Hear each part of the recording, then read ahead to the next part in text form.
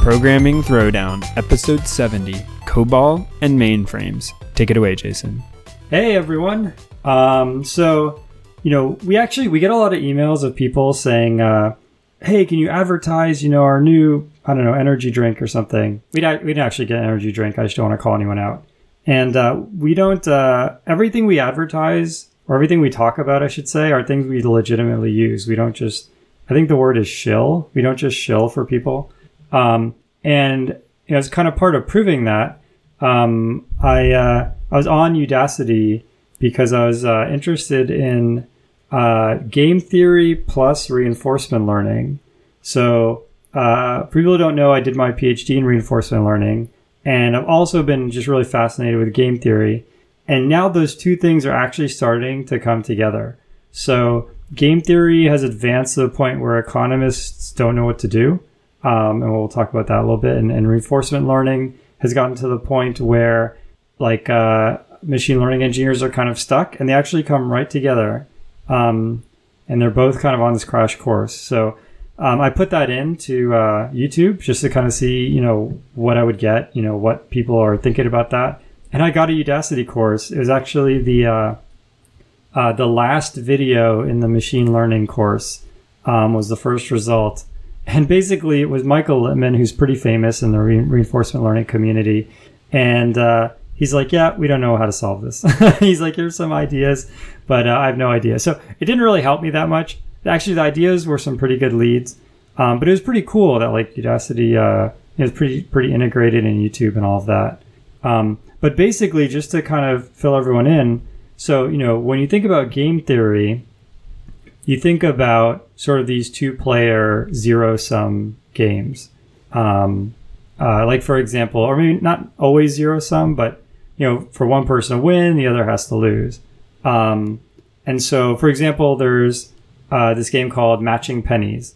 Actually, Matching Pennies isn't zero-sum. There's Prisoner's Dilemma is one. Prisoner's Dilemma also isn't zero-sum, but this idea where there's these two people, and if they both get put in two separate rooms, and some investigate. Imagine you and a friend commit some crime together, and they put you in two separate rooms, and they say, okay, you need to confess, and if you confess, then we're going to give you less time in jail. If you don't confess and we find you guilty, you're going to get hammered, right? So if you confess, let's say Patrick and I are in this situation, we rob a bank or something, we get busted, we're in two separate cells, and I say, yep, I did it. And Patrick says, yep, Jason did it.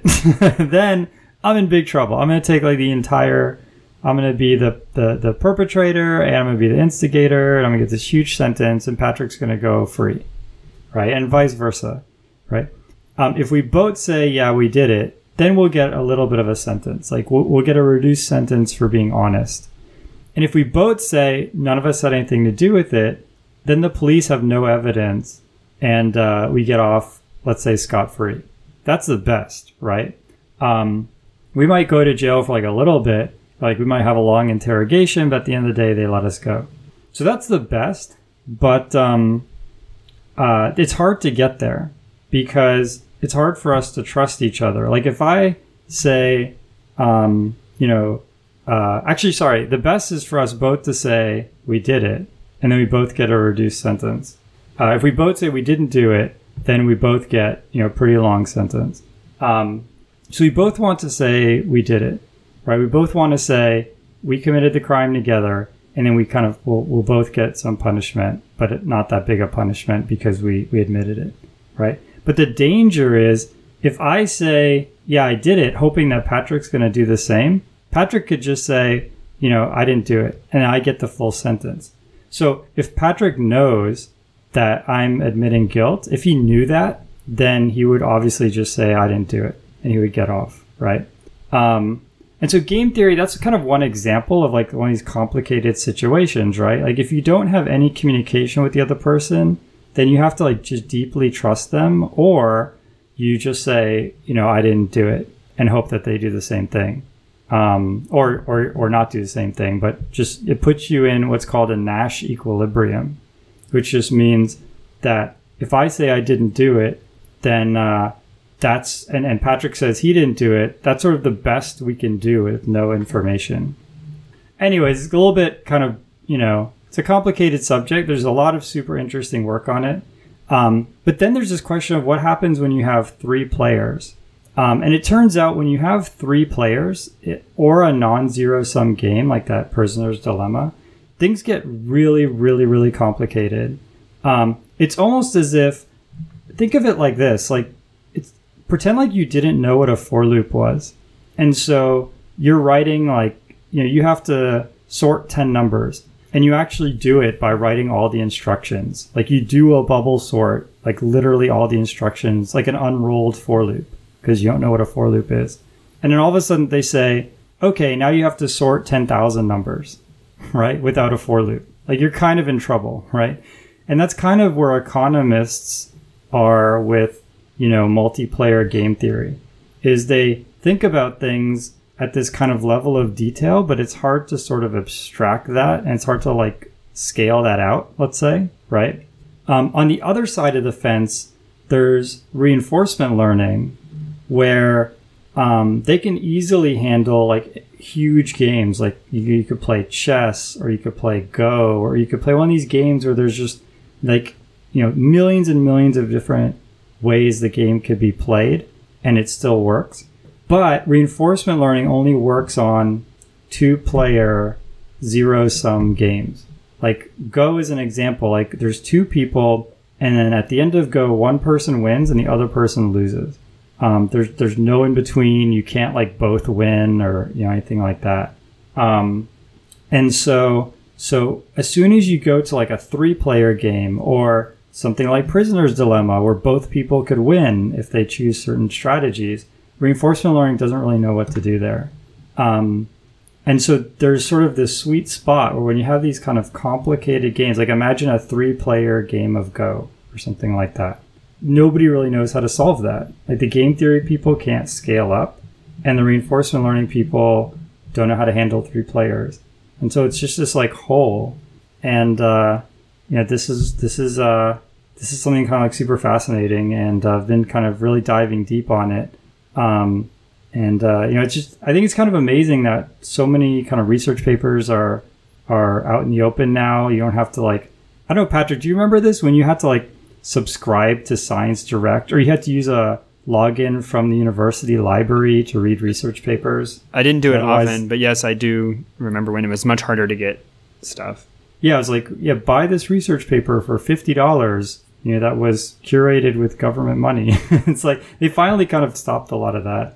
And so it's pretty awesome that between Udacity, YouTube, free and open research papers, that you can dive deep on almost any topic, and that's sort of what I'm binging on right now. Did you take any game theory courses, or any was it part of microeconomics or anything like that? I'm sure it was talked about in some economics course, but I never. I was always sort of self-learning, reading about it. It isn't talked about that much. Yeah, same here. I mean, I had a game theory course in grad school, but other than that, I kind of elected to take that. But yeah, in general, it's a topic that is actually super interesting. Anytime you have any type of negotiation, or there's an auction, you're on eBay buying something, there's game theory, at play there. One kind of really interesting game theory problem is called the Keynesian beauty contest. Have you heard of this? I think were you the one who told me about this? I might have. No? Is this the one where everyone votes on who is the prettiest person, and you get a chance of winning if you voted for the person who ended up being the prettiest person? Close. So the way it works is, I think you have the right idea, but it's not the prettiest. It's actually the person in the middle. So everyone picks a number between 1 and let's say 100. And if you get the median, you get $1,000. So so there's going to be some people who will call them level 0 people. These are people who are just going to pick a random number. They're not going to really know what to do, right? And so let's assume that everyone's a level 0 person. Everyone's just picking random numbers from 1 to 100. and you want to pick the median. Well, you're going to pick, 50, right? Because there's going to be a whole, range of numbers, and you're going to pick the one in the middle. But there's going to be some people who are going to think the same way that you just did. So there's going to be a group of people who are all going to pick 50. And what that's going to do is that's going to, make the middle go lower, right? So if there's it can't be 50. Let's say it's the bottom 1/3 or something. So a bunch of people are going to pick 33. And that's going to make the middle kind of go lower, which is going to make the median go lower, which means if everyone, for example, if half the people pick 33 and half the people pick just any number, then you want to pick something less, like I think it's like 25 or something. You can calculate what it is. But then you can keep kind of doing this. You can keep saying, oh, there's going to be some people who are going to think 2 steps ahead, and so I should think 3 steps ahead, or I should try and figure out how many people are going to think 2 steps ahead. And yeah, this whole stuff is super fascinating. And it turns out whenever you're dealing with like auctions or these type of like financial negotiations, the stock market, stuff like that, all of it has sort of the game theory kind of built in. Like there's agents who are, calculating all of this. There's all the quantitative trading is based on this. And it's definitely worth checking out. I'm going to post a link to the YouTube video, the Udacity, that part of not the end of the course where I went, but the part that starts talking about game theory. And it's actually Michael Littman, who is a super genius, and another gentleman who I don't remember his name, but he's actually a pure economist. And the two of them together talk about game theory and reinforcement learning. And then together they just hypothesize what to do, now that they've crashed into each other. So yeah, check it out. I think for game theory, one of the things for me is, this doesn't exactly fall into the economic standpoint, but understanding that each actor in some situation that you might encounter in work or life or whatever has a different perspective they're viewing, and they're trying to make their own decisions based on what you're doing, just like you're trying to make a decision based on what they're doing. Yeah, actually, you hit the nail on the head. So like the current like best idea for solving this problem, where let's say you have like a good example of this is there's this game called Dota, Defense of the Ancients, and it's a 5 versus 5 game on the computer, and there's people who are trying to have an AI play that game. But you could imagine AI robots playing soccer or AI people really playing any type of team game like Counter-Strike or Team Fortress or something. None of these AIs are really any good because they can't really cooperate. And it turns out the way to sort of get the cooperation and the multiplayer is there's a technique now called neural fictitious self-play, which sounds kind of weird, but basically it's as you said, you are trying to do what's best for you, but you also keep a mental model of all your opponents, and you play the best response to what you expect them to do. So, for example, if there's this amazing chess move, but you also know that your opponent has never played that move before, given that circumstance, then you're not going to plan for that. Like you're going to assume that he's going to miss it again, and you're going to play the best response to what you think he's going to do.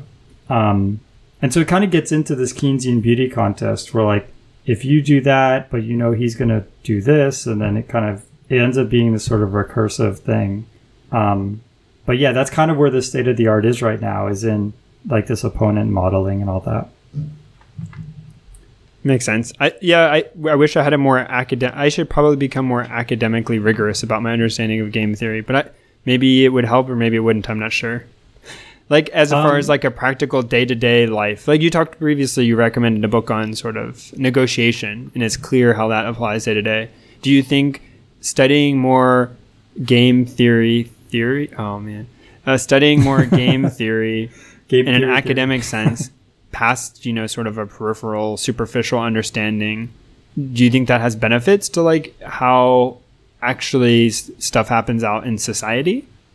I think the high level concepts, yes. So in other words, this idea that, there's going to be like some group of people who are going to think one step ahead, some are going to think 2, 3, 4 steps ahead. And that the interesting part is trying to figure out, what fraction of the population is going to think so many steps ahead. So then you can build sort of like the meta system. Like, I feel like that can translate into real life. So in other words, the very high level concepts where you don't need to, really understand a lot about information theory or anything, like the high level concepts, I would say yes. But they're also kind of like being developed as we speak. So no one has yet written like, a layman's guide to this stuff. So probably, unless you really want to geek out, it's probably not the type of thing like you'd probably be better off reading the negotiation book. But if you wanted to know, if you ever wondered like why things, remember I was talking about this earlier, like why things cost what they do, this is actually kind of just a continuation of that fascination. And so I think this is a big part of that. And so if you're interested in economics, maybe another way of putting it is, if you're a machine learning person, check this out, because there's this whole field of economics that you need to catch up on. And if you're an economist, it's exactly the same, but in reverse, right? Fair enough. So, yeah. All right, on to the news. Yeah, first news is a free book. So I was just... Did you say free? I did. Free. And it's not even a Keynesian beauty contest. Everyone gets it for free. Annotated algorithms in Python. So, I followed the programming subreddit, and I came across this. It's pretty cool. I skimmed through the book. It has a lot of really interesting stuff. It's similar to, I have a book from Sedgwick called Algorithms in C++ that I've had for super long time. This is very similar in that it covers a lot of the same algorithms, and it, the code is documented, and there's also paragraphs describing the solutions, right? In general, I think Python's a better language for kind of explaining things. So this is probably a better book than the one I have, and it didn't cost $100. It's totally free. So check it out. You can get a PDF of it. It's a long book. I mean, when they say it's a full book, it is 388 pages. So it's the real deal. You could probably get a physical copy. I don't know how much that would cost, but it would be worth grabbing one of those. Otherwise, feel free to thumb through the PDF. It's totally free. Nice. My link is... this is terrible, I guess, this is not really a news story. But this, if you type in interactive Bloom filter, maybe Google can do it. Otherwise, the link will be in the show notes. But this is a little... Well, you wouldn't call them a widget anymore, like a applet. But and this is a JavaScript application demonstrating how a Bloom filter works. Okay. But I thought it was two things. One, an interesting opportunity to mention to people about Bloom filters. And a second thing, I thought it was a pretty good thing. So this is one at a website, Jason Davies, presumably by a person named Jason Davies. You're right. And if you search interactive Bloom filter, it'll come up on Google. I think the second hit for me. Otherwise, the link is in the show notes. And what a Bloom filter is if you think of a hash map, which is you have some array, and you take some object that you want to put in the array, and you hash it in some way, and you put the object at the index in the array that was the result of your hash function. So if you've never heard of hashing before, that probably made no sense. And if you've never heard of hash maps before, it was probably not a great explanation. But essentially, you have a big list of places in your array, and you put an object in somewhere in that list. And then there are ways of handling things like collisions. Like what happens if two things can hash to the same result, especially if you imagine having only like two elements in your array. Even if you have a really great hash function, you still only have two results. So you're sort of modulusing whatever your result is down to only two. And so your chance of collision, if you have one object in, is 50%.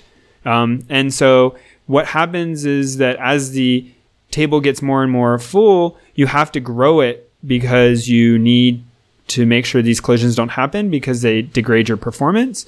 And you limit how much stuff you can hold in memory. So what if you want? I see. So I've never seen a Bloom filter before, so I might totally be embarrassing myself here. Yep. But I think the idea, correct me if I'm wrong, is that you don't need to like actually look up a value. So the difference between a Bloom filter and a hash map is a hash map. But don't spoil it. No, don't spoil it. Oh, okay. Sorry. I'm just figuring it out now, so I'll let you finish. Okay. Sorry. Not to interrupt you. But to interrupt you. So if you imagine you're building this hash map, a lot of people have done this, and this is great because it provides constant time lookup of your object, right? So now imagine if you had, a bunch of records in a database, and say there was way too many to fit in memory, but you still wanted to somehow keep track of which things were in your database so that you didn't have to perform the expensive database lookup just to see if something with a given ID exists. And Bloom filters are the solution to that, or a solution to that, which is to say, if you have, maybe you have, 100 million potential objects in your database and you don't know which ones, and it's, cost you seconds to go over the network or to go to disk to read them out of the database, you're stuck with this simultaneous problem of it's expensive to check and it's too big to just hold all of the values in memory. And what a Bloom filter does is take the items that are stored in your database, hash them, not once, but in 3 different ways. And there's, kind of different ways of producing 3 different hashes or however many different hashes, but producing multiple hashes, and then setting a Boolean flag in a big hash map that's just a Boolean saying true or false. And you just start hashing all of the items that exist on your disk. And you just hash them into this hash map. And what happens is you will get collisions, or, it's very probable you get collisions, but you're not worried about it.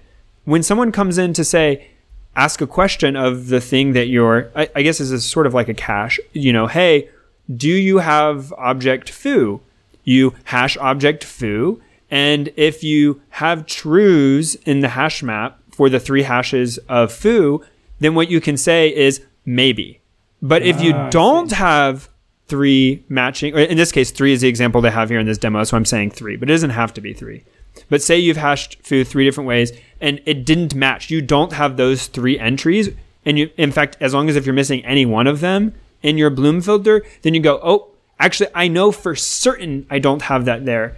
Because if you did have it, you would have those 3 entries in your Boolean map. And the reason you can only say maybe if they're there is because you could have had collisions from multiple other different features that produce those entries in the hash map.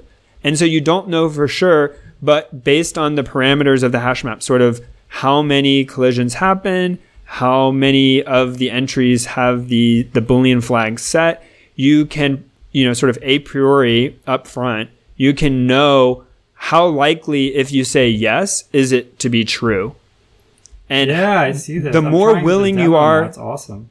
The more willing you are to accept false positives, the more compact your Bloom filter can be, the smaller memory footprint you need. If you want it to be... Yep, sorry, go ahead. Oh, yeah, so the Bloom filter in the example here is what, like a thing size of like 50 or something? Yeah, I would have to count it, but on that order, yeah. So basically, I put in just 3 words. I put cat, dog, and dart. And then I just asked whether A was there. And it said no, because A hashed to 3 completely different cells than any of those words. And I said AA, and I said AAA, and by AAA there was like 1 collision, but then the other 3 were empty. So it knew that AA couldn't be there. And then I kept going and going and going. I don't even know how many A's I'm up to, probably 100 or 50 A's or something. And it still has not even once been able to found one of these strings where all 3 of those cells are filled in. It's pretty amazing. Right. So you can find, of course, there exist bad cases. So if you're talking about I'm not going to get into the academic definition, but if you're talking about like non-random queries, like your queries have patterns, like this can be much worse. But for just sort of like, because you could get a collision on your very first try. So if you imagine sort of cat and dog happen to hash to the same 3 values, then you're just screwed, right? Even though you only tried twice, that can happen. Just the probability of it happening is low. Yeah, I mean, if you, like, assuming nothing about the hash function, right? Like, yeah, the probability of that happening is, let's say there's 50 cells, then it's 47, 1 over 47 times 46 or something like that. But yeah, it's extremely low. But the more you'll notice if you play, so everybody should check this out. So if you don't know about Bloom filters, I've never had the opportunity to use one before, but I always sort of keep them in the back of my mind that like this would definitely be helpful if you ever needed it. Yeah, this seems awesome. And if you sort of play with the example, what you'll learn is the more things you put in the hash map, the more collisions you get, the more likely it is that when you query it, you'll get back a probably there. This is one of these things like, I always am fascinated with just how unbelievably fast databases are. And this is probably one of the techniques that they use, right?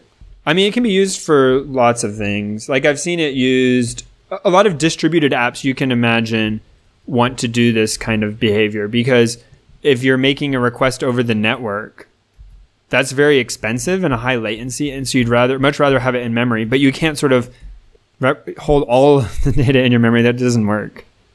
One thing I noticed, if you put in 13 Zs, it only points to one cell. I guess it's because the three different hashes all have the same thing. Mm-hmm. But I mean, that was something very specific. But I think you could also, for things in which a collision is low cost, you could sort of also use this as your only data store. So like imagine saying like, don't want to pay a lot to keep track of all of the articles Jason has read on the New York Times. Not a promotion for the New York Times website. But like every time that Jason has a cookie, and I'm only allowed to store, I have no idea if this is how cookies work, but let's just invent a fictitious scenario for now. Sure. If I want to store that not in the cookie, but in the database backend for the New York Times, every time I saw Jason's IP address or his cookie key, like I want to only allocate 64 bytes to holding Jason's entry. Then every time he reads an article, I could take the URL of the article and put it in a Bloom filter and just keep putting it in and putting it in. And over time, if I want to recommend him articles he's not yet read, I could consult the Bloom filter and say, has Jason read this article yet? Yes or no? And if it says probably yes, it's not very expensive to me, because if I exclude it from my list, it's really not a big deal. It's not a bank, right? Yeah, I'm just sort of like, but the great news is there are many, many, many visitors to the New York Times. And I sort of know that I don't have to pay a huge cost or figure out like, after a year, I should delete my users, because up front you're saying for a very compact representation, I know I can hold this for all the users I'll ever encounter and know throughout all history, all articles they've ever visited without having to like phase stuff out of the cache or not or whatever, Yeah, right. And then that's a great idea. I think also, in a sense, it's a little bit privacy preserving too, although, not quite. I don't know that it's primarily used for that purpose, but yeah, you can kind of see that. Yeah, I mean, it's a little bit more, it's more privacy preserving than just storing it in plain text. But yeah, it's probably not cryptographically safe or whatever. Yeah. But and then you're right, also lots of databases like key value stores and things where you have some data in a cache in memory and some on disk, but you have to kick stuff out of the cache eventually, but you sort of hate to lose the fact that you knew that did exist. Yeah, right. Yeah, this is super cool. Everyone should go to this URL. One thing, I do include the show notes, when we post the update. So if you follow us on iTunes, the show notes should be in the, or on any podcast viewer, the show notes should be in the podcast notes. So you just tap the URL, and it'll take you straight to our show notes for that episode. And then you could tap this URL in the notes and go to the Bloom filter. Everyone should check it out. It's really cool. Don't do it while you're driving, but if you're on a bus or something, or you're at home, when you get home, check out the this Bloom filter JavaScript thing. It's pretty cool. My news, second news is Oh My ZSH, which is almost a tool of the show, but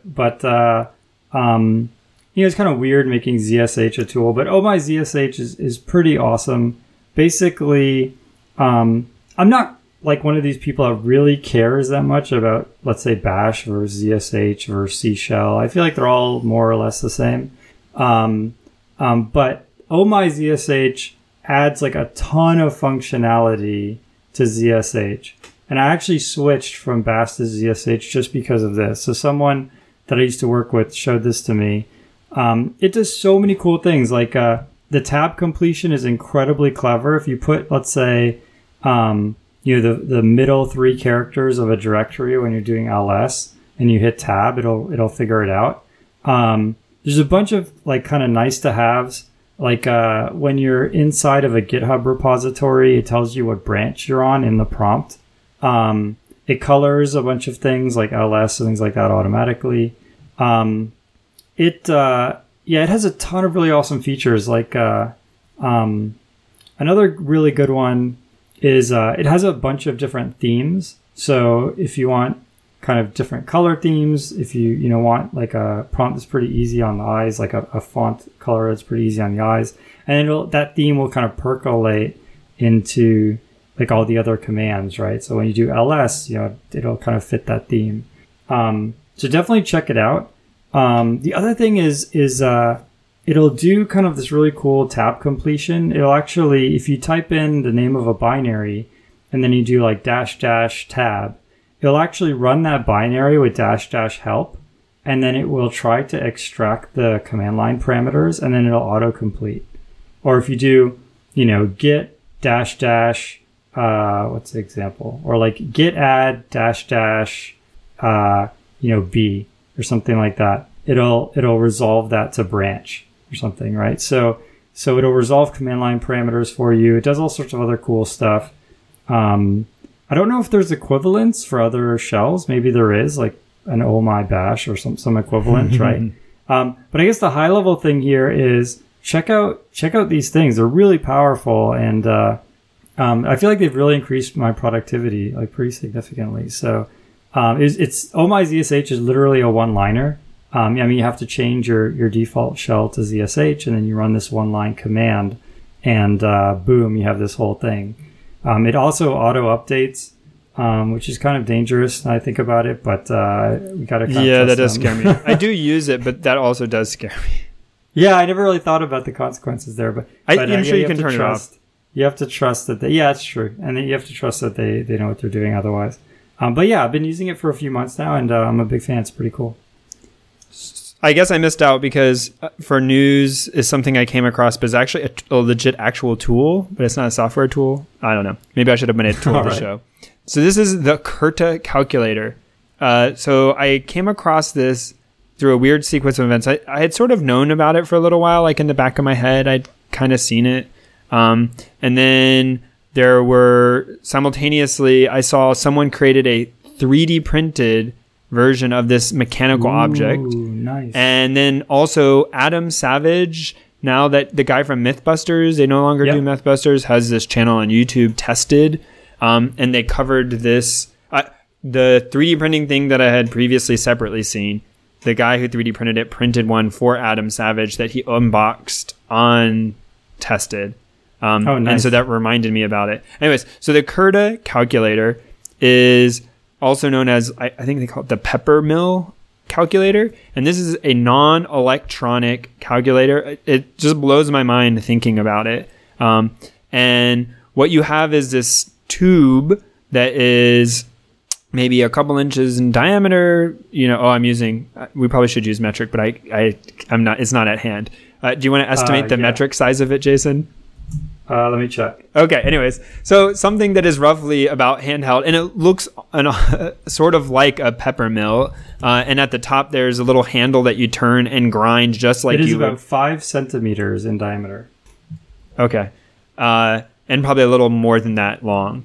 And so what you have is a series of windows and displays, sliders and knobs that allow you to, on kind of one part of the tube, this is going to be horrible. You should check out the pictures. But one part of the tube, you sort of set, kind of like the input for your calculation.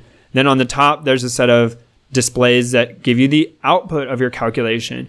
And then through a sequence of kind of throwing some switches and turning the grinder crank, you can perform multiplication, division, addition, and subtraction.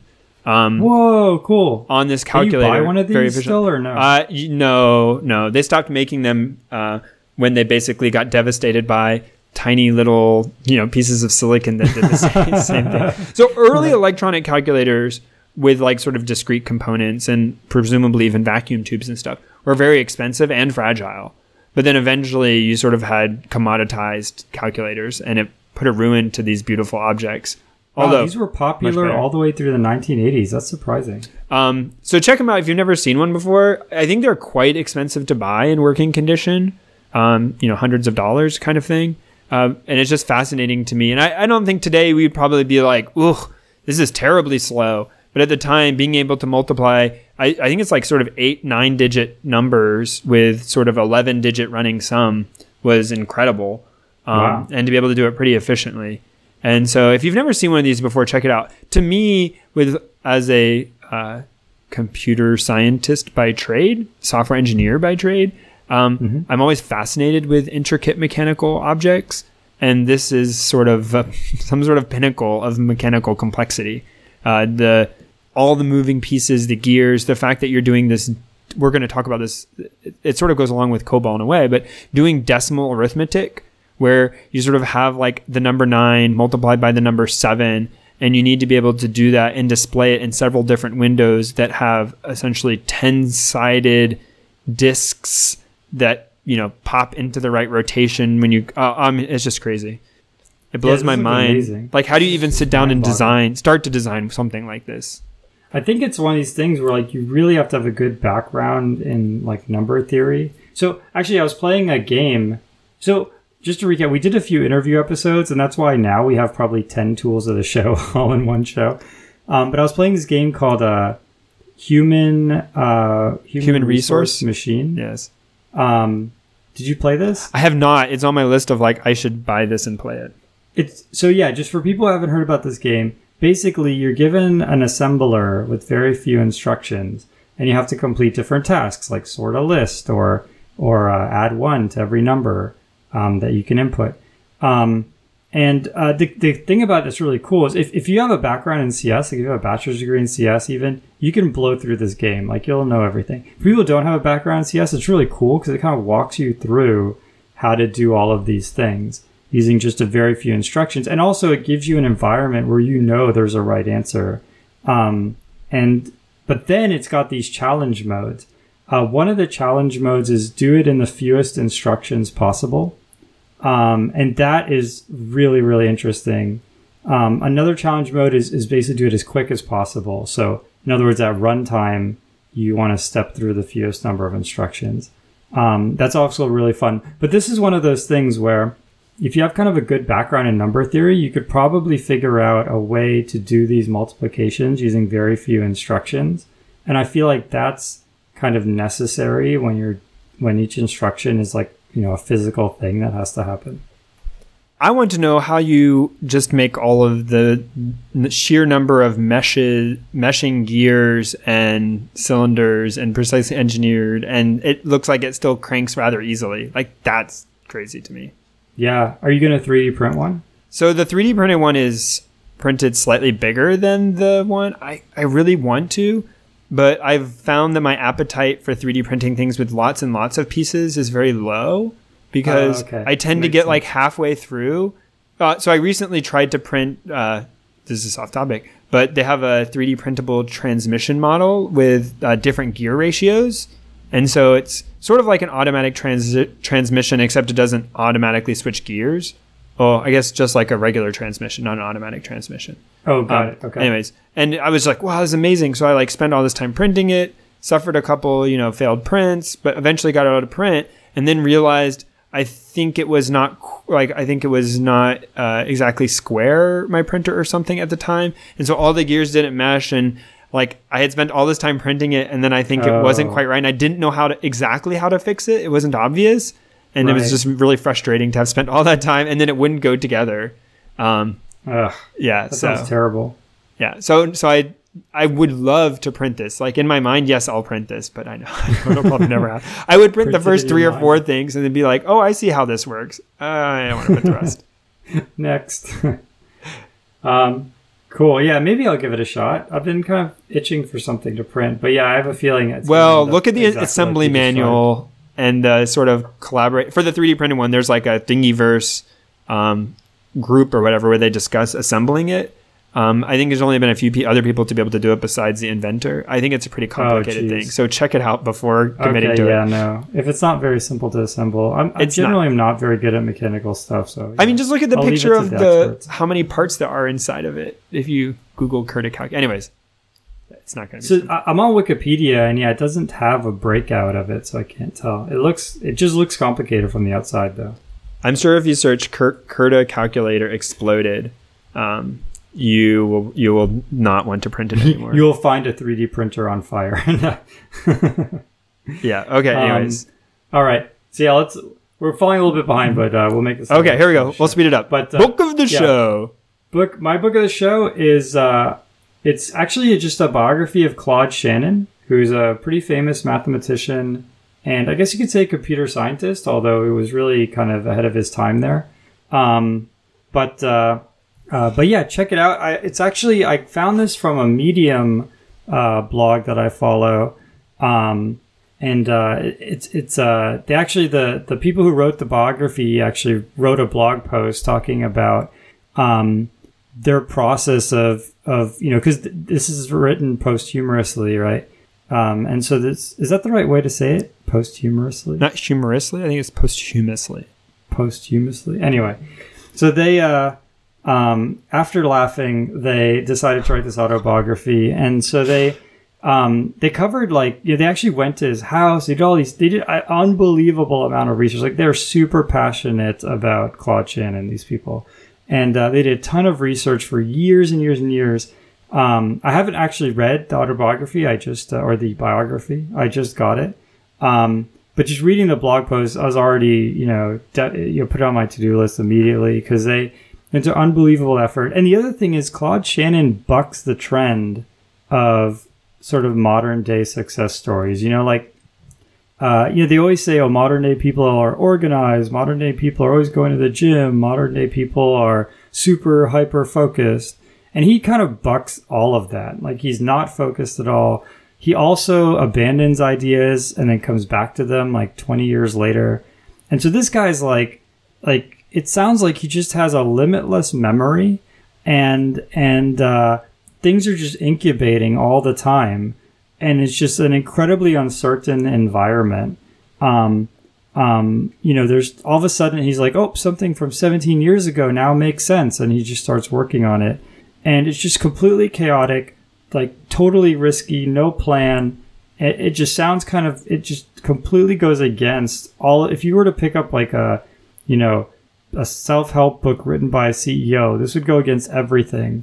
But yet this person was insanely successful. And I just find that fascinating. Also, as someone who's pretty disorganized, it kind of was sort of a ray of hope that people who are kind of cluttered and clutter-minded still have a chance. But it's just cool to see this person just go about life in a very different way. I mean, he'd invent a bicycle, a new type of bicycle, and then he'd create this new kind of math equation, and then so Claude Shannon's most famous thing is his work on entropy, which is that's kind of ironic actually now that I think about it. But it's he came up with information theory and entropy and the idea that let's say you have a long string, but it's all A. That's actually pretty simple. And even if you add more A's, it doesn't necessarily really become more complex, right? That's a gross simplification of his work, but he covered a lot of these, what really is information, what is entropy, what is complexity, stuff like that. So yeah, check out this book, and it's not written for computer scientists, so so anyone should be able to pick it up and read it. And I'm looking forward to going through it. His stuff comes up a lot in communication stuff. If you ever do networking, yep, yeah, you hear about his stuff. Fire Upon the Deep by Vernor Vinge. I feel like I already talked about this book, but it's probably just because I read it a while ago and talked about it at work. So A Fire Upon the Deep is, I've had this recommended to me, numerous times by various people. It's been around for a while. I think it was written in the 90s. And so it's not a new science fiction book, but it is part of what ultimately became a series, although I've only read this first book. And I think it's decently well contained. and it is sort of sci-fi from the level of, very alien concepts. So, in fact, I actually had a little bit of trouble getting into the book initially.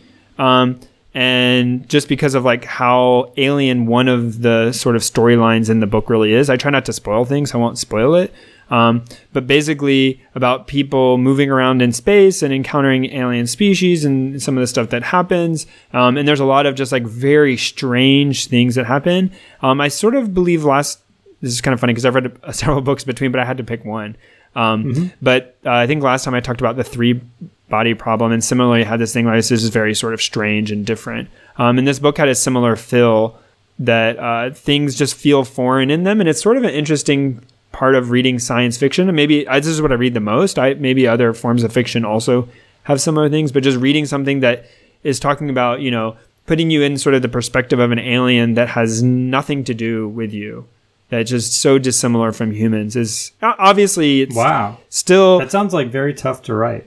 Yeah, it is. And obviously like, it's sort of biased because fundamentally they have some form of communication because the author still has to describe it in some way and some pattern of thinking. And in reality, life could be very, very different than that in these stories, but it would be really hard to write from their perspective or whatever. Like writing from the perspective of a plant or a tree would be super tricky. Yeah, right. But anyway, blah, blah, blah. This is a side topic. This book is good. I probably wouldn't give it like 5 out of 5, but a solid 4 out of 5. This is a good read. I thought it was really nice. And I think a lot of people, this was a very important work to them. They really recommend it. So it's definitely worth reading. It's definitely not what I would say is sort of light reading. It wasn't easy to just sort of breeze through. It was sort of tough and crunchy to get through, but I enjoyed it. So is this part of a series or no? Yes, it is. Oh, okay. Is this the first one? This is the first one, yeah. I don't know much more about the rest. So same thing as the 3-body problem is part of a series, but I'm not sure. This is always the tough thing about starting into series is you read the first book, but you're kind of signed up that you knew it was a series. You got to keep going because some of them just have like dramatic cliffhangers. Like they're really just one giant book split into 3 parts. Fortunately for the 3-body problem and this one, I don't really feel like that was the case. Like they didn't end on some giant, nothing is wrapped up. But you could tell sort of where the next books would go. Yeah, that makes sense. So you're not signing up to have to read the whole series if you don't want. Yeah, that's great. This is a little bit off topic, but remember, well, just in general, I absolutely hate it when they set up like these huge cliffhanger endings. And especially when it's not great in the first place. And you kind of know that this series isn't really going to even survive. But then there's a cliffhanger, so you don't get the closure at the end anyway. You're talking about like TV series. Yeah. I was thinking about actually the Super Mario Brothers movie, watching that when I was like 8 years old. And I was like, even as an 8-year-old, I was like, this movie's kind of terrible. And then they were like Bowser ran away. It was like to be continued. And it's like, nope.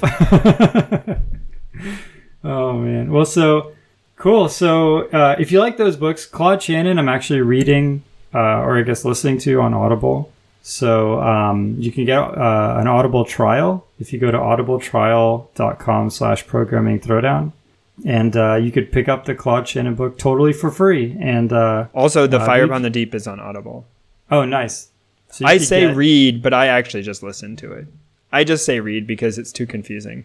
I think I'm gonna start doing that too. Yeah, I'm gonna. Plus, like, it's sort of weird, but it's nobody's business that like it's the same if you read or listen to an audiobook. Like, and if you say I listened to this book, people are gonna be like, "What?" And you have to explain it. If you just say I read this book, it's like, I don't know. Yeah, I agree. Yeah, I think it should just be unless you say like I listened to, and it was like a magazine or something with pictures, like that would be weird. But yeah, right. For normal of course. books, I'd just say read. You can also sponsor us on Patreon. The link is in the show notes, or search Programming Throwdown on Patreon. And thank you. A shout out to all those people. There's been an uptick in them, all the people sponsoring us on Patreon. So thank you for your continued support. Yeah, it's getting close to Christmas. For Christmas, we take the money that's left over that we haven't spent on trying to grow the show or trying to maintain our server, stuff like that. And we give it in free t-shirts.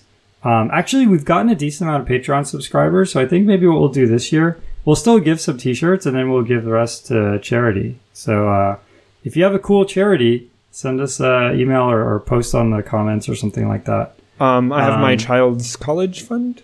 the Patrick's the PW. The progressive. PWPW, the Patrick Wheeler Personal Wealth Fund. Sorry, that is a joke. We will not be donating. No, that's not how that works. We will not be donating to the PW squared. Tool of the show. Tool of the show. My tool of the show is topic. My tool of the show is BitChute, which is pretty cool actually. This is really fun, and it's using something called WebTorrent, which people should also check out. But BitChute is like YouTube, but there's not really any server. So the way it works is when you go to upload a video, you can choose to serve your own video or not, right? And then what happens is when someone goes to watch, let's say your video, they can actually get it from you or from anybody else who happens to be on BitChute and has a copy of your video. So as soon as one person watches your video, they then become a server as long as they're on the website. And so it's all done in JavaScript, like on the client side. So you're basically running BitTorrent, but on your browser. And if you go to WebTorrent, I think it's webtorrent.io or webtorrent.com, you can actually see a visualization of this. But even cooler, you just go to BitChute, and it just kind of feels like YouTube. But it does not feel like YouTube. I just went. What do you mean? Well, I mean, it feels like YouTube in the sense that there's a bunch of videos that you can watch. Yes. I don't know. I mean, and there's no search, I guess, is there? No, but also just like the sort of like, I don't know, I guess maybe because I go to YouTube so much, it's now curated to my tastes. But I don't know what if you go to generic YouTube is. But the production value of generic front page YouTube videos is generally pretty good. Yeah, actually, you hit the nail on the head. I should preface this by saying this is like looks like cool stuff technology. people will get takedown notices from YouTube for. Yeah, that's actually a really good point. This is like, I found this to be tool of the show because it's kind of a cool technology. Okay.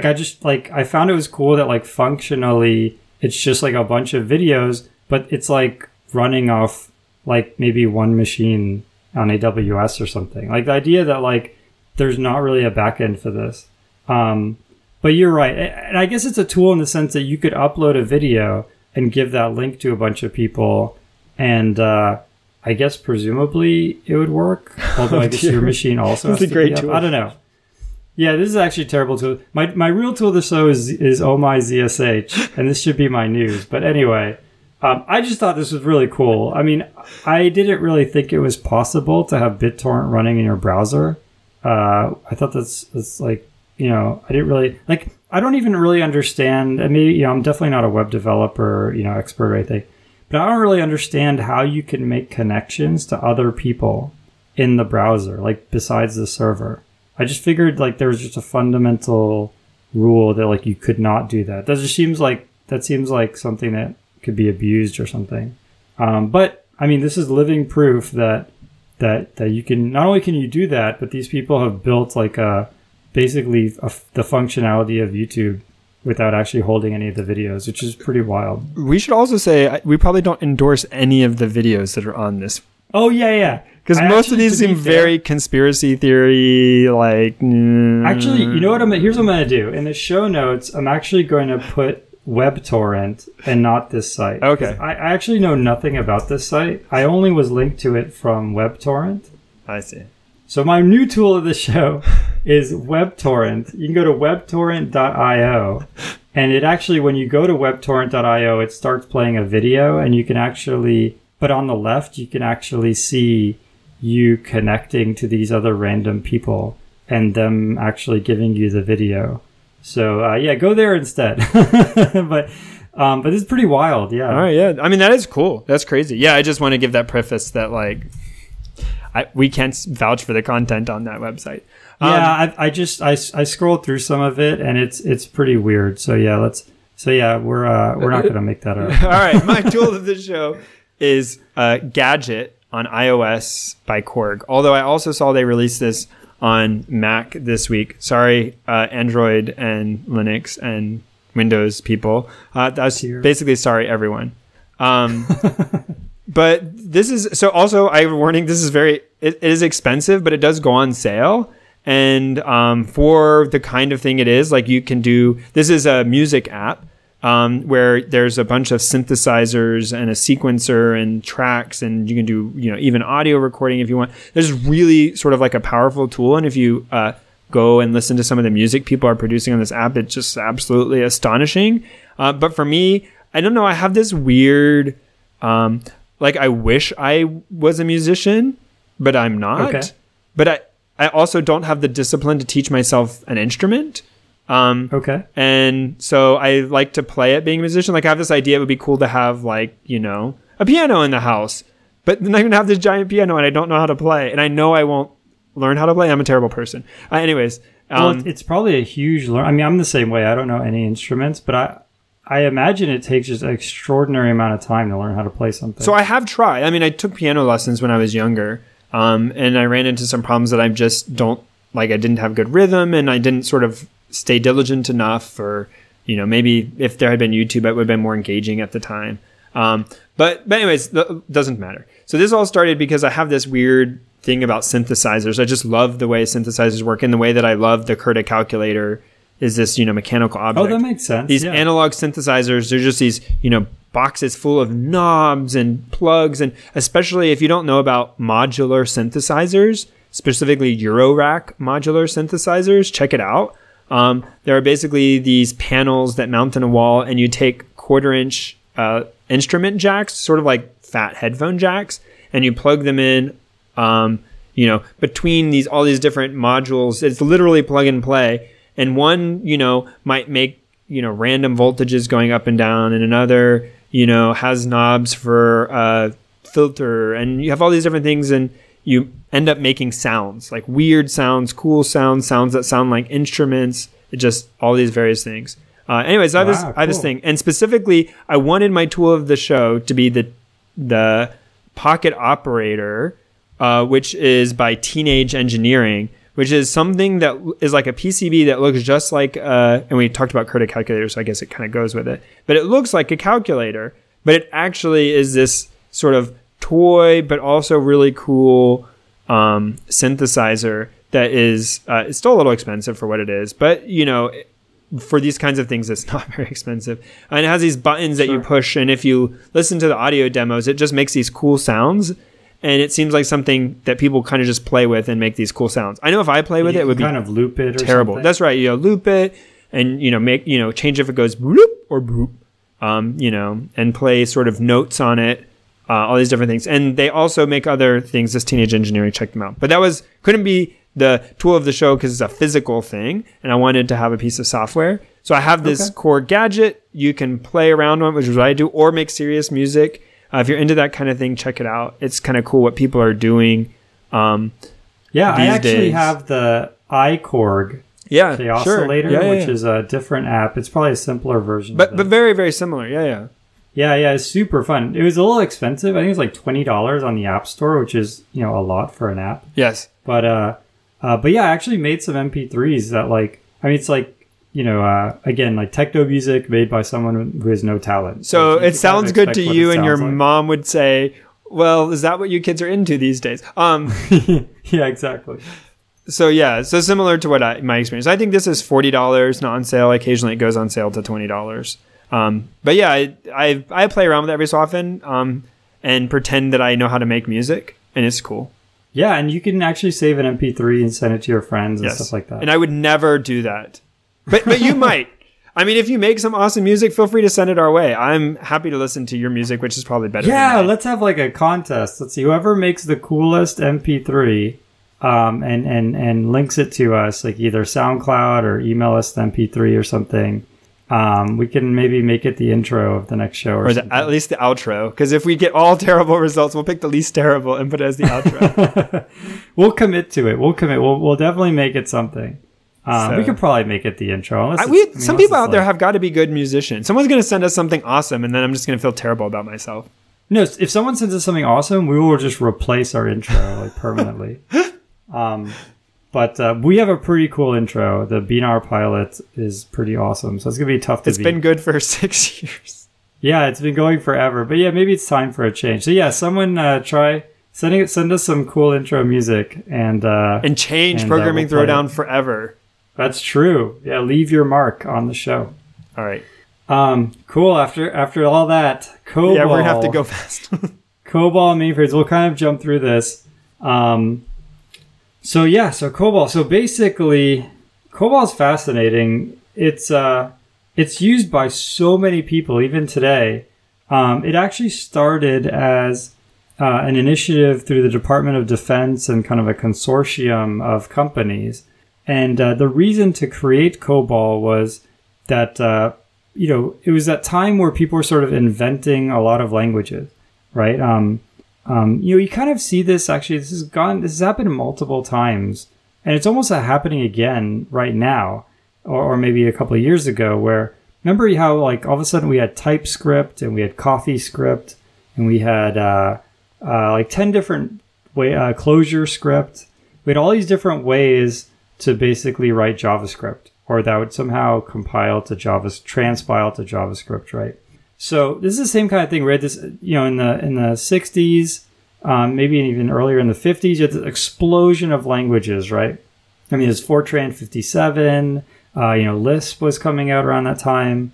A ton of languages were being invented. And the issue is it was costing. The other thing is these languages were being built for specific machines. It's like, if you want to, use this machine, you have to write everything in, Fortran 57. And it's like, I wanted to buy the latest machine, but that machine requires me to write everything in Lisp. And it's like a huge undertaking, right? So these people got together and they decided to make sort of, they felt like if they got enough, all these big players at the time, like GE, Philips, IBM, and the government, Department of Defense, etc., that they would just make the ultimate programming language and it would be done. And people could just write in COBOL and they'd never have to rewrite it again. Obviously, that hypothesis was completely busted. In hindsight, you look at today, there's JavaScript, there's C++, there's Java, there's Python. So this idea of one language to unify them all didn't really pan out. But at the time, that was a perfectly rational hypothesis. It only makes sense in hindsight, right? That isn't the right thing to do. And so they made COBOL. To this, actually, as of 2012, which is the latest data I could get, over 60% of organizations are still dependent on COBOL to some degree, which is enormous. It means if you go and work for a company, let's say a large company, that it's more likely than not that you will have to see some COBOL. Not that you will have to see, but that the company you're at that's has true. to. Yeah. It's true. It's mainly used for, financial services. I know in a previous job, there was somebody who had to interface with a credit card company. So basically, let's say you have your credit card, it's Capital One, or you have a Chase card, you have the Amazon card, or what have you. There's a lot of different sort of, let's say, brands, but there's really 3 or 4 kind of, let's say, backends. So in other words, you might have a Capital One card, but it's really Visa, right? So there's someone who had to interface with, I think it was either Visa or MasterCard, one of these. And it was all in COBOL. Now, they had a specification. So, on our side, we didn't have to write COBOL. But looking at the specification, it was obvious that the people on the other side, that it was all COBOL. Everything was fixed with text and stuff like that. Just columns 0 through 10 are going to be the name of the account and stuff like that. Another really kind of interesting footnote in COBOL is COBOL was ground zero for the Y2K problem. Now this was, I guess, 17 years ago. So there might be people listening to this. Actually, there's definitely people listening to the show who weren't even born when the Y2K problem was a problem. Wow. Yeah. Dude, way to bring it home. But for people who don't know or don't remember, in the year 2000, there was a big problem with computers, which is computers up until then, many of them had been using 2 digits to represent the date. So imagine, your bank. Every day they're calculating interest, and they're giving you, a fraction of a penny every day. And at some point, it becomes a penny, and you get an extra penny in your savings account, right? Now, all of a sudden, it goes from December 31st of 1999, or let's say 99, to January 1st of 00. So if you only use 2 digits to represent the day, what that means is you just went back 100 years back in time. And so that same bank that's giving you, you know, a tiny bit of a penny every day, all of a sudden they just drain your bank account. Like they're like, you know, you made, you know, negative half a penny of interest, you know, for, you know, 100 years. And so, you know, you had $500 in your bank account and it's gone, right? And so the Y2K problem was this belief that, you know, there's so many computers, all of them are using 2 digits for the year, that, you know, even if one of them isn't updated or some program isn't updated, it's just going to cause total havoc, right? And COBOL, because, you know, and we'll get to this, there's like, COBOL, like, you know, the number of decimals is kind of intrinsic to the language. And so many COBOL programs have been written assigning just 2 numbers for the year that COBOL was a big part of the Y2K problem, and it required a massive amount of work to, you know, get everyone on a 4-digit year in time. And the long story short, just to finish it off, you know, everyone fixed, all the major stuff was fixed. I don't honestly even know of one thing that went wrong that was in any way significant. That I remember. And yeah, just basically nothing happened. But, you know, nothing happened because an extraordinary amount of effort went in, you know, before the year 2000 to make that fix. So the basic functions of COBOL are that it has procedures, you do compile it as opposed to it being interpreted, and that it's statically typed for objects, but the primitives themselves are just duck types. So I mean, to be fair, I guess this set of things is not that much different from most of the languages we use today. But yeah. Yeah, I mean, the only big difference is if you pass a number into a function that takes a string, it'll convert it to a string for you, and vice versa. That's kind of unique. But actually, can't really think of any language that does that. Yeah, I guess that's true. Yeah, that's yeah. Now that I think about it. So that is pretty special. Feature or bug? You decide. Yeah, it's true. I feel like actually that's probably more harm than good. But yeah, it's definitely unique. Another unique feature is this idea called picture clauses, which somehow like kind of combines classes with sprintf. So it's sort of like you basically say, you know, I want to take in a string and I want to, you know, kind of whenever a string enters this function, it comes out. Let's say formatted as a date. But instead of calling sprintf every time you want to do that, it's sort of this object that kind of holds the string, you know, in this new state for you. And it's kind of, you can kind of, you know, pass that sort of like this date converted string. You can pass that around to different functions and things like that. Yeah, I mean, currently, you know, COBOL is up to COBOL 2014. But, you know, the vast majority of the updates in COBOL have been to basically modernize it for the platform. So, like, for example, nowadays they're following the IEEE standard. So, you know, what happens if you divide by 0? What happens if you have 0 over 0, right? Like, how are the these floating point handled? Mm-hmm. Yeah, exactly. Like, all of that, you know, COBOL used to do its own thing. You know, I used to actually have a software, you know, floating point implementation, and they kind of scrapped all of that. Yeah, so it's a lot of like, you know, how do we run our COBOL code on, you know, a MacBook or something like that, or the latest, you know, Intel machine or something. That's been the majority of the changes. You know, a plurality of software managers said they're either moving off COBOL already, or they would if it was cheaper, but it's just too expensive to migrate all that code, which is kind of interesting. You know, I mean, if COBOL is any indicator of the future, you know, there's a lot of job security because you know, there's constantly things being written in different languages, and so you need that expertise forever, effectively. So yeah, I don't really know. I mean, what do you think, Patrick? Do you think that this is like a one-time thing because it happened when computers were so young, or do you think that this phenomena of always needing a COBOL engineer, that's going to happen for every language. I think there's precedent for that being a thing. But I mean, for something like COBOL, there's enough people using it, enough lines of code written, enough support that support continues. A lot of projects will die off. So if you're writing in something, I'd hate to use an example, so I won't, but I'll use an example. K. There's actually a language K that. Oh, okay. So at some point, you get too few people using it. So unless your specific use is so valuable and impossible to get off of, basically you're not going to find someone who's going to maintain the compiler or maintain an OS. And even if you run an old compiler on an old OS, eventually your hardware is going to need replacing, and you're going to run out of people who make those kinds of processors anymore. So imagine like all of the systems that were like Apple computers used to run on Power PCs.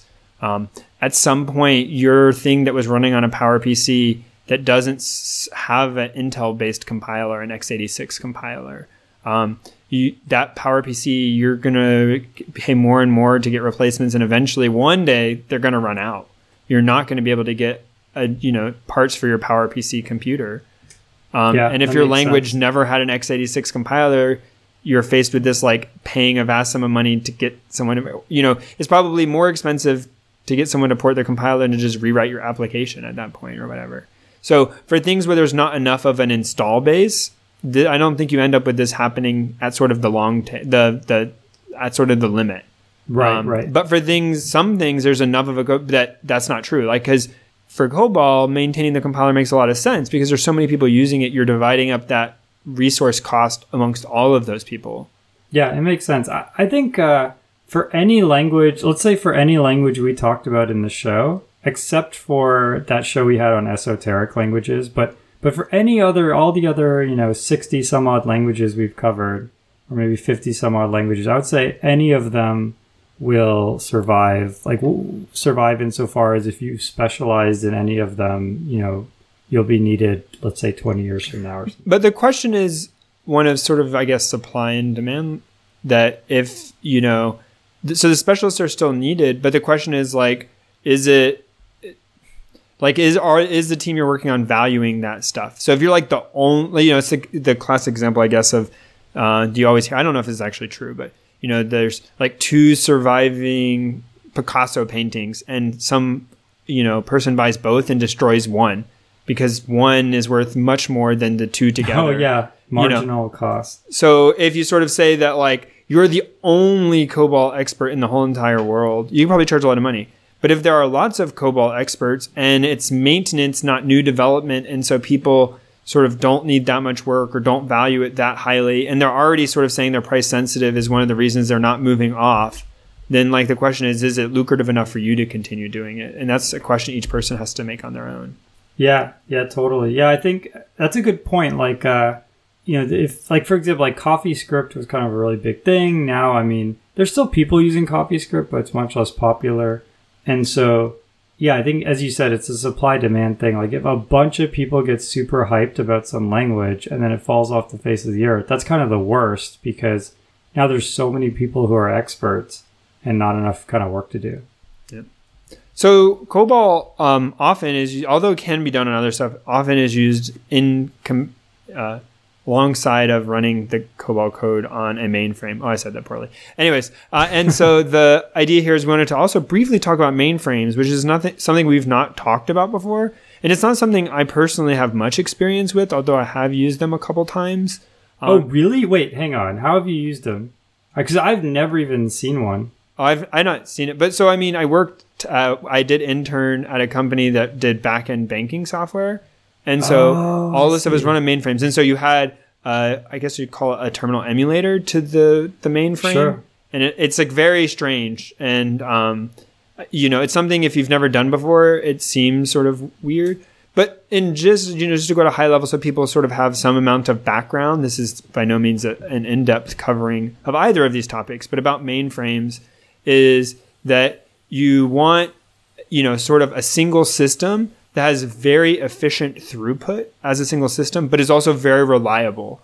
So if you imagine, instead of having like a distributed database, if you wanted to say, I want a machine that just has a very giant amount of RAM and a really fast processor, and I want to do things that's like every customer in my bank has a, entry in my ledger that's stored in this giant memory database. And I want to, give everyone the interest their account accrued each night. And so for each night, I want to go through all of my customers and, figure out how much interest they've earned, update their account. I want to do it. And this is where the batch comes in. I want to do it fast. So I'm doing it on a mainframe that's specialized for this kind of work. And I'm doing it batch processing, which sort of says, I want to do all of these things together, but I want each of them to be atomic. So if I sort of, get Jason's, bank account amounts and calculate his, and for this, it's not important, but, calculate his interest, and then I want to update it, I want that to happen atomically. So in that case, you're only doing one thing, updating a single number. But if you were updating multiple things, you would want them to sort of all either happen or not happen in case of a problem. So that if you do run into an issue, you don't have someone's account left in a bad state, i.e., I was able to withdraw money and get cash out of the ATM and my bank account balance didn't go down. Right. And that would be bad because the bank lost money. That money disappeared and they don't know where it went. That would be horrible. And so they need systems that are reliable and a method of executing that, sort of also has this redundancy built in. And all computing used to be done on these, I guess mainframes was sort of like kind of the only way of doing things. And people would sort of timeshare on these mainframes and there would be jobs and each job would be executed and then the next one and then the next one. But now it's sort of different. It's often used in these, I want redundancy. I don't want redundancy in that two different computers are sort of both working on this task and, hopefully it'll work. Which is a lot of, like if I go to, we talked about before, like if you go to the New York Times and some part of it doesn't work, it's bad, but no one's like out tons of money or dying because of it. Right. But if you're in a bank, you really don't want to not know. And it is actually true that it's pretty difficult to coordinate across systems to get that reliability. Yeah, you have to see this in the, you see that, remember that article of people who could figure out how to duplicate items in games? Like, there was this thing where someone would know sort of where the boundary of the zone is. Like it's not visible, but they just kind of know from the code that like, I'm in World of Warcraft zone A, but if I take one step over, I'm in zone B. And they would actually give an item to their friend and then just take this tiny step from zone A to zone B. And it would actually then end up with two items because the give command would fail in the second zone, but at the same time, it would pass in the first zone. And now there's two copies of that item. Yeah. And obviously, when you're dealing with real money, you can't do that. Yeah. So a mainframe would kind of avoid that. And so, I mean, I'm not sure. Again, this is not my area of expertise. I don't hear of a lot of new development happening in sort of like great new features of mainframes. But I'm absolutely sure that tons and tons of new code gets written every year that work on mainframes. In this case. And also, one thing we haven't really talked on, and again, it's not really my background, but is report generation for the purposes of auditing, for the purposes of people to do overview, and not just in banking, actually in lots of different software engineering fields, report generation is very important. But mainframes and COBOL are two things that very specifically you want to roll up. Like, I want to know how much money is in a given branch of a bank, and I want to know how many current deposits do I have? How many, the accounting balance sheet, right? You want to be able to get reports of where every penny is and where it's coming from and where it's going to. And you need to generate those each night and check them for consistency, it be reliable and redundant and backed up, all of those things. I mean, a lot is at stake. And so that's the realm where you find these things. Yeah, that makes sense. I mean, I think one of the things that really killed the mainframe is Paxos. So Paxos is this, I guess algorithm. Oh, we do not have time. Yeah, we can't cover it. We're already running super late. But it basically allows a lot of machines to coordinate. And I think we've actually talked about it in the past. Maybe we have a consensus algorithm. Yeah, if you search Paxos on our site, you could find it. If not, maybe we'll cover it in the next show. Send us an email if you want us to cover Paxos. But that I think that really is what killed the mainframe market, because all of a sudden now a group of computers could kind of do the same thing. All right, cool. So yeah, that's COBOL, mainframes, game theory, all sorts of cool stuff, algorithms in Python. So we had a lot of stuff to cover this episode. I hope you guys appreciate it. Sorry it went a little bit long, but we had a ton of content. It's been a long time. It's been almost 3 months since we had a non-interview show. So we had a lot we wanted to tell you about, and thank you again for all of your support. Looking forward to only a few months until Christmas. We start giving away some t-shirts. So if you haven't signed up on Patreon, go ahead and sign up. Even if you can only give $1, that's totally fine. You can give $1 and end up winning like a $20 t-shirt. It can happen. So thanks for all your support. Check out the books of the show, tool of the show, and send us all your feedback. The intro music is Axo by Binar Pilot. Programming Throwdown is distributed under a Creative Commons Attribution Share-alike 2.0 license. You're free to share, copy, distribute, transmit the work, to remix, adapt the work, but you must provide attribution to Patrick and I, and share alike in kind.